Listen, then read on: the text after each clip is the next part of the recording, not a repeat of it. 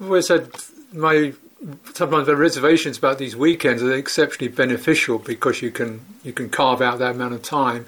It's really trying to give yourself enough time. These things are quite organic, the unfolding, and it's just shifting from a fairly, active life. Even if you're in isolation, you're doing stuff, you're figuring things out, you're looking at the screen, you're switching this on, you're remembering this, to moving into something much quieter. It's quite a big shift, and it takes time just to get the mind to settle into that, to process into that. That's why it's so important just to not set up a big program or aim, and to trust the heart. The citta does have some wisdom,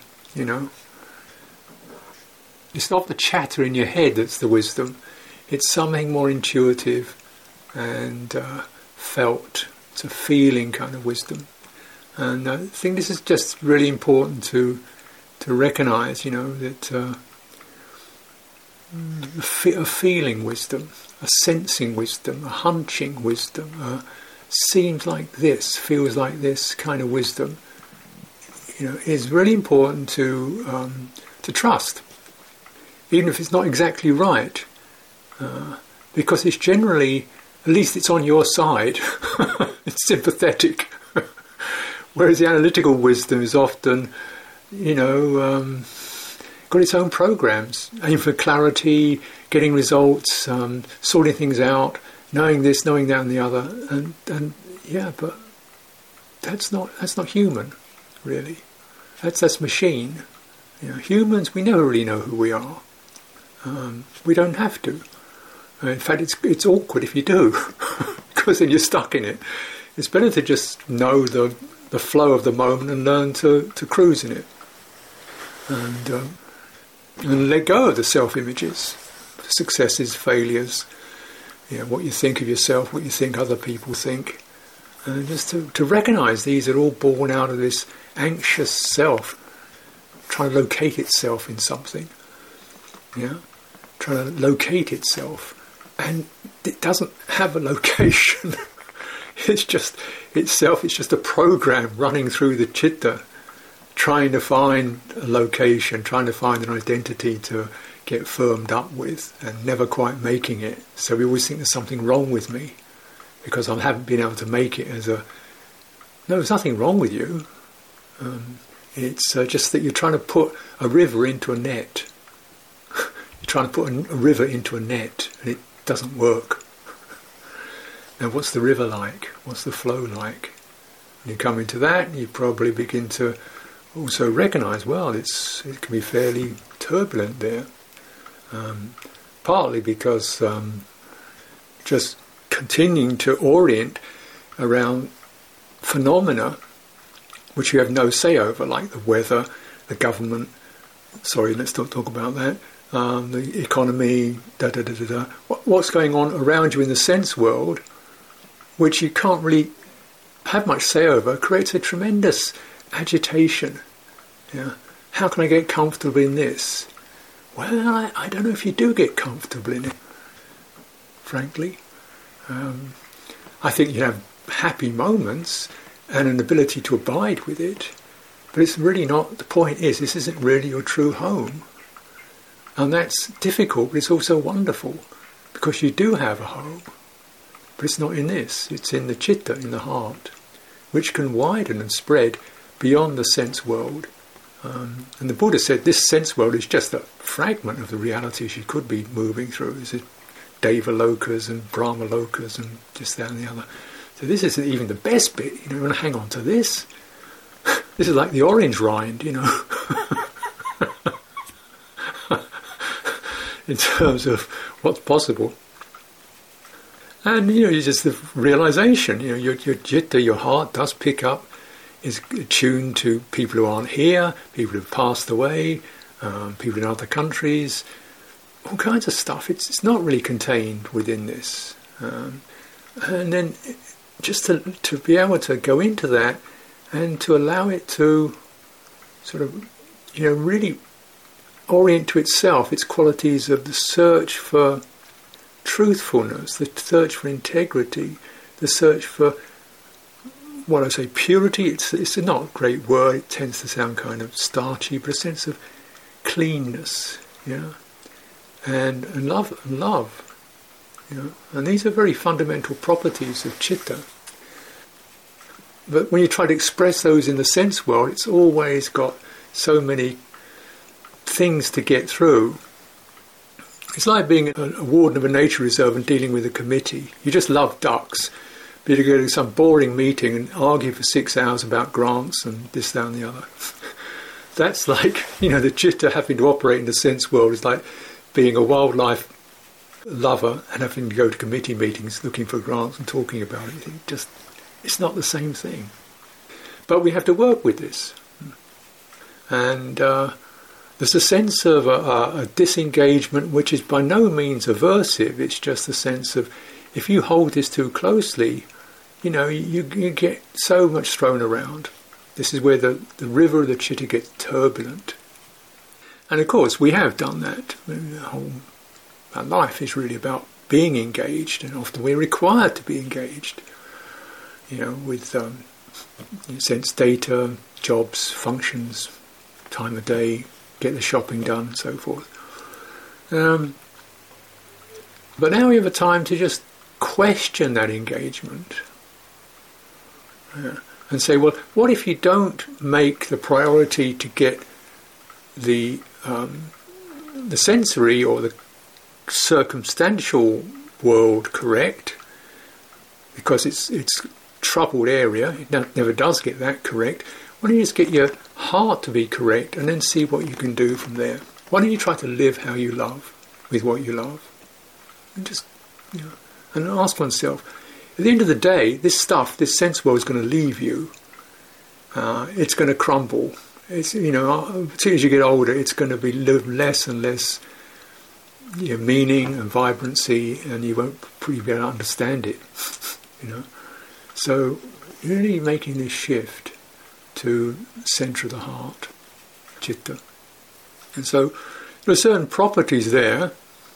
I've mentioned them. First of all, the knowing sense. There's this sense of the citta is primarily knowing, not in an intellectual way, but being able to be resonant, to sense, to be receptive. Mirror, perhaps lake is better, like the lake of water, which is both, you can see your face and it also shivers if you drop a leaf on it. It's rather like that. And from that shivering you can detect either, well, that's because stuff is dropping onto the lake, or because the lake itself is being churned up by something coming into it. But the nature of water is not to be churning. The nature of water is just to be receptive, and it gets churned. So simply the mind, the citta, is somewhat like water. And it could be however much debris gets in there, whether it's broken bottles or tree trunks or fish, the water is still the water. And we've got to sort of not get focused too much on the debris or the interesting things happening in that, but just the nature of water, nature of citta. So this is kind of what I want to point us, or suggest you point yourself towards in this particular day.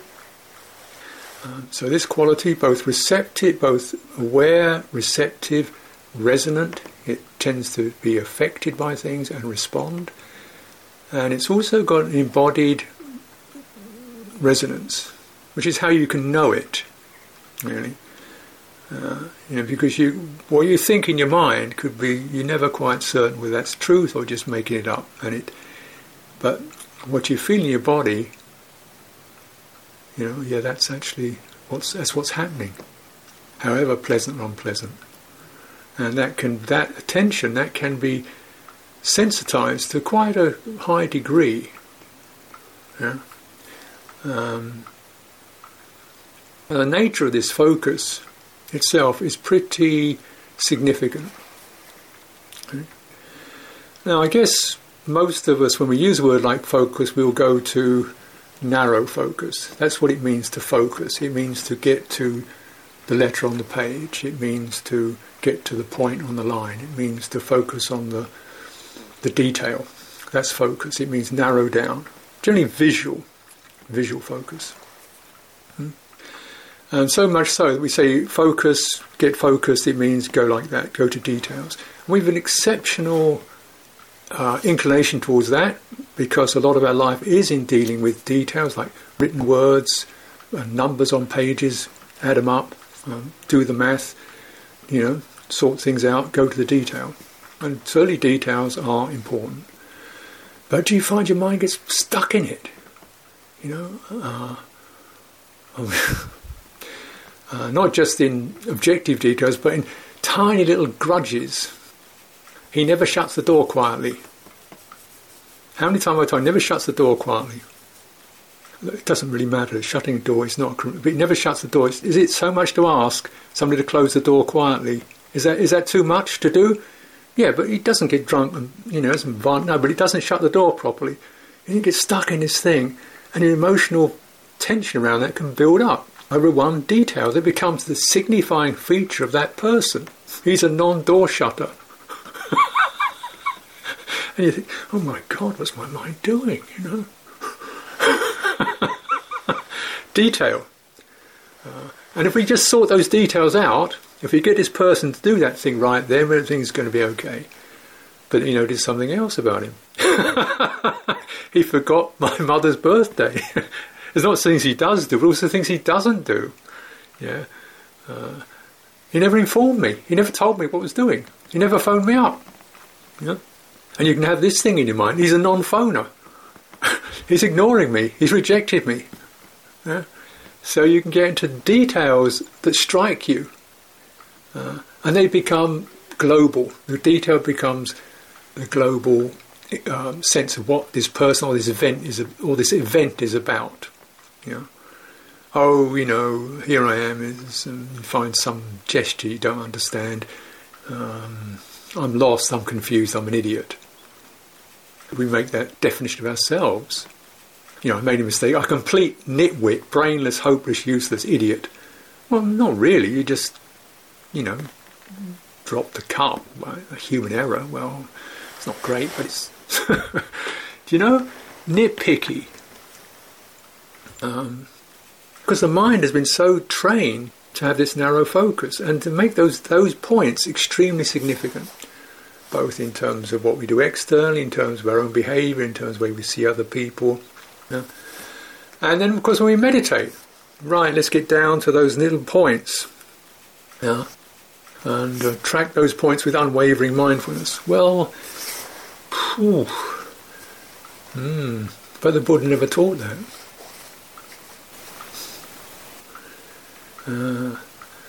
Certainly, details have a significance. But now, can you imagine, just do a little bit of imagining, can you imagine, say, it's 5th century BC India, right? There's no clocks, there's no timetables. I don't think they had moon days, otherwise no Monday, Tuesday, Wednesday, it's just the 8-day thing and then the moon came up. In other words, they regulated themselves in lunar calendar. No cars. And you're living in a forest. Now, if you've ever been in a forest or anywhere in nature, you realise that if you have a narrow focus, you're in trouble, because you'll probably miss out what's happening just outside your field of vision, which could be a tiger or a snake, or you've got to have a very wide, open focus, and not engage with anything unless your primary focus is everything, total, sensing. And if it's not visual, it's partly visual, it's auditory, it's also your body senses. Your senses it, and your heart or your mind and your body are doing a sensing program. It's sensing out what's around me. What's beneath my feet? Is it solid? Check out. Is there rain in the wind? It goes to the nose. It goes to the ears. Any sound around me? It's actually behind all that and prepared to move out into a sense door if there's some kind of signal comes into the heart of something not quite right. It scans the whole field. Yeah? And you see animals do this, deer. They get the sense of their ears are up, their eyes are open, they stand still. They're just checking out the whole thing.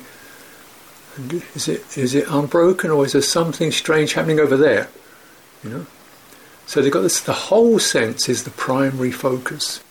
And then the detail is anything that seems disturbing or different or interesting within that whole field. But the whole field comes first. And in that whole field sense, you don't know.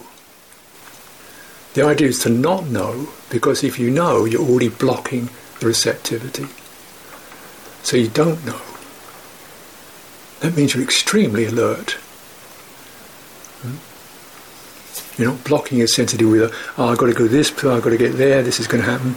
No. And that sense of open unknownness is extremely receptive. And when you begin to not be in a hurry to fill it up with knowing, there's a certain peacefulness or calm about it. Because if you're getting emotionally stirred, that again blurs your receptivity. If you're getting too anxious, that no, that anxiety is just no. Just relax that, because this is important. No time to get. You can't hold a grudge right now. When you get comfortable, when you get home, then you can start proliferating and holding grudges. But right now in the open, you don't have the space to do that. When we get comfortable, then we can start complaining and criticising people. But right now, we've just got to be really open. And so this is the basis. Remember, these are the people who lived in the forest. And there's no straight lines in the forest. There's no set path. There's just that awareness, and you start to follow and what feels safe or rewarding, or where the light is, or where you move away from what feels hostile. And this is your foundation. This is your foundation of meditation. Is it focused? Yes, it is, very focused, but not on any detail. And so this means by that act alone, we're already undermining the focal point which makes us so petty. There's no time to be petty. There's no, we can't do that. Because with the open mind, it can't do that scrunching up. Yeah? Imagine it's like a sheet. You've been eating toast in bed, right? I'm sitting in bed having your buttered toast. You've got all kinds of breadcrumbs in it, which is the way we've lived our lives. So now you get out of bed and you open the sheet and you spread the sheet right out. All the breadcrumbs, toast crumbs drop out, right? So in that very open state, they can't find any niches to get settled in. And this is, I'll say, the basis of meditation, basic focus. Now, for sure, the way that we are is that something touches that and that the bed sheet does start to crinkle. That's an offensive remark. That's a painful experience. That's a rather pleasant sight. And suddenly things get livened up and the citta begins to ripple and create these waves within it. And those waves eventually, if they solidify, become folds. Right? As they become folds, you get creases, and then you get problems bury themselves in those creases. Problems we rather like the waves. When they're nice waves, that kind of upswing, they seem so boring otherwise. This is certainly something. The boringness is really a lack of receptivity and turning towards the property of citta.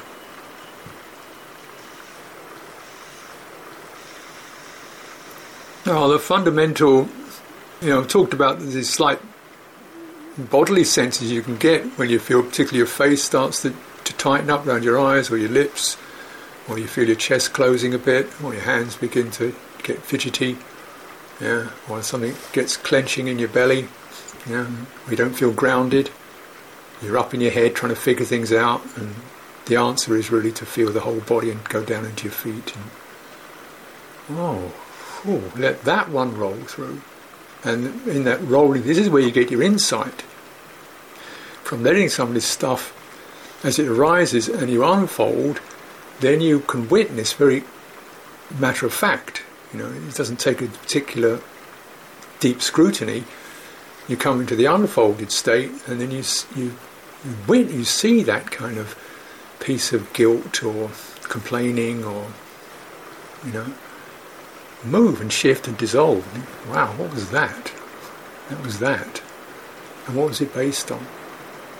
The insight really deepens by recognizing the foundation of these turbulences and ripples is the sense of self is one of them. Obviously, the search for permanence, the search for satisfaction in what can never be satisfactory, the search for something beautiful in what can never really be that way. These are called distortions, vipalasa, or upside down, because there is a sense of satisfaction which can be arrived at if you're turning the focus, and it's this releasing is very satisfying. Now, the way that the citta speaks primarily is through emotion. Emotion's easy word, but covers everything from interest, so a sense of I'm rather lifted up by that, apprehension, courage, a certain emotion with that, as well as what we will call more fundamental or obvious emotions such as sorrow or joy. So these are the tonalities of the citta, and they are the kind of the ripple effects, and around those the thinking mind picks up that ripple and starts to proliferate around it. Just getting a sense of unfolding and letting some of those move through, letting some of those move through, it's because the nature of emotion is it will die down if you don't keep feeding it.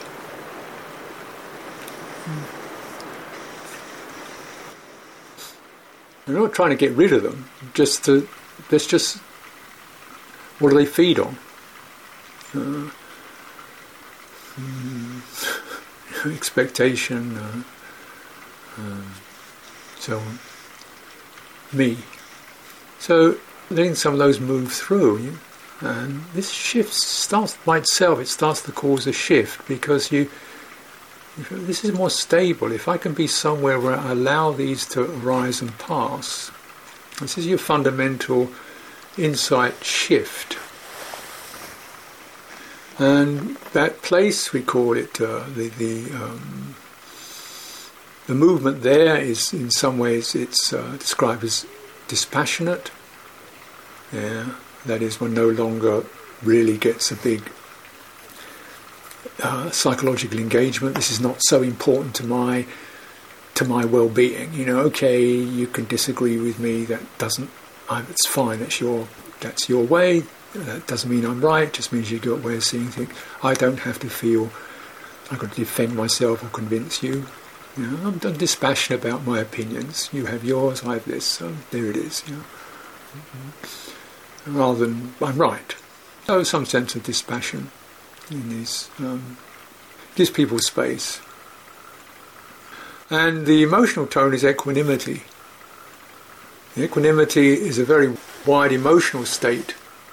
Just as we talked about, widening your awareness to include your whole body and even the space around it as you walk, then you're widening the emotional body, if you like. The widest frame that the emotional body that the heart can go to is called equanimity, and it's a pretty paramount quality. You see, it's there. 7 enlightenment factors, number 7 is equanimity. 10th parameter is equanimity. Jhanas, 4th jhana is equanimity.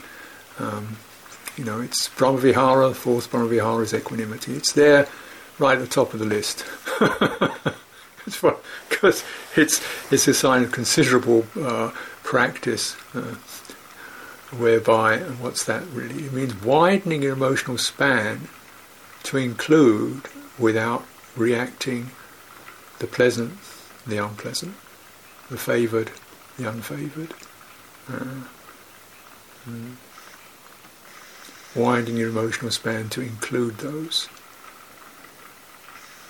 You can allow those ripples to move. The more you allow them to move, the wisdom, the insight recognizes, oh, they can move. And I can also allow myself to feel anxious, upset, petty, and let that pass. And the more my mind does that, those waves no longer have so much power in them. That's the way that citta learns by itself. I've tried to make myself less complaining, more patient, more whatever, and I still have to bottle it. Now if I allow some of those to occur, clearly, keeping it in my own frame of reference, then that citta learns by itself, by learning this is an impermanent condition, it changes and it can pass through you, and there's something there that hasn't moved. The citta itself hasn't moved. The lake has not left its site. Clearly the ripple has moved through, but the lake has not shifted. Then we go to that lake. This is an incredible refuge, blessing. And you look at the whole range, the gamut of circumstances with their particular emotional tones. Right now we're dealing with a huge amount of separation. Yeah? The social life gone. And, maybe for a day or two it's quite nice even. But after about 4 months of it you're thinking, it's quite good to just go out and have a chat with somebody and sit down and, talk about nothing special and hang out and all those normal things. And it's a real test. That we are social creatures. So what does that do on an emotional level? Forlorn, restless, uncertain, emotionally disoriented.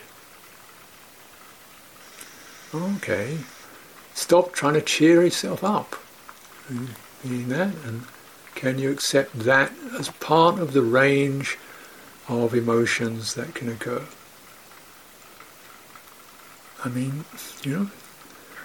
You look around, you see there's definitely conditions or triggers for despair. You look into environment, you look in that not very long before you get a feeling of, oh God, this is all hopeless. Maybe so, but something that's not hopeless, which is liberation, is the possibility. And maybe from there, if one has liberated one's own heart from that frustration and irritation and despair and lostness and disorientation, perhaps from there maybe one can begin to extend qualities that are skillful, because equanimity doesn't by any means rebut skillful qualities arising. It doesn't stop you doing anything. It just means you're not so anxious about getting a result. You're not so frustrated and impatient to get a result. Maybe that makes it a lot cleaner and easier. So it's a big one, equanimity.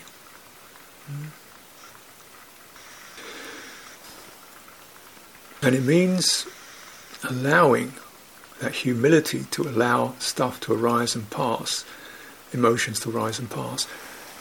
And what you can then recognize as you begin to get the message, a lot of this is about the sense of self.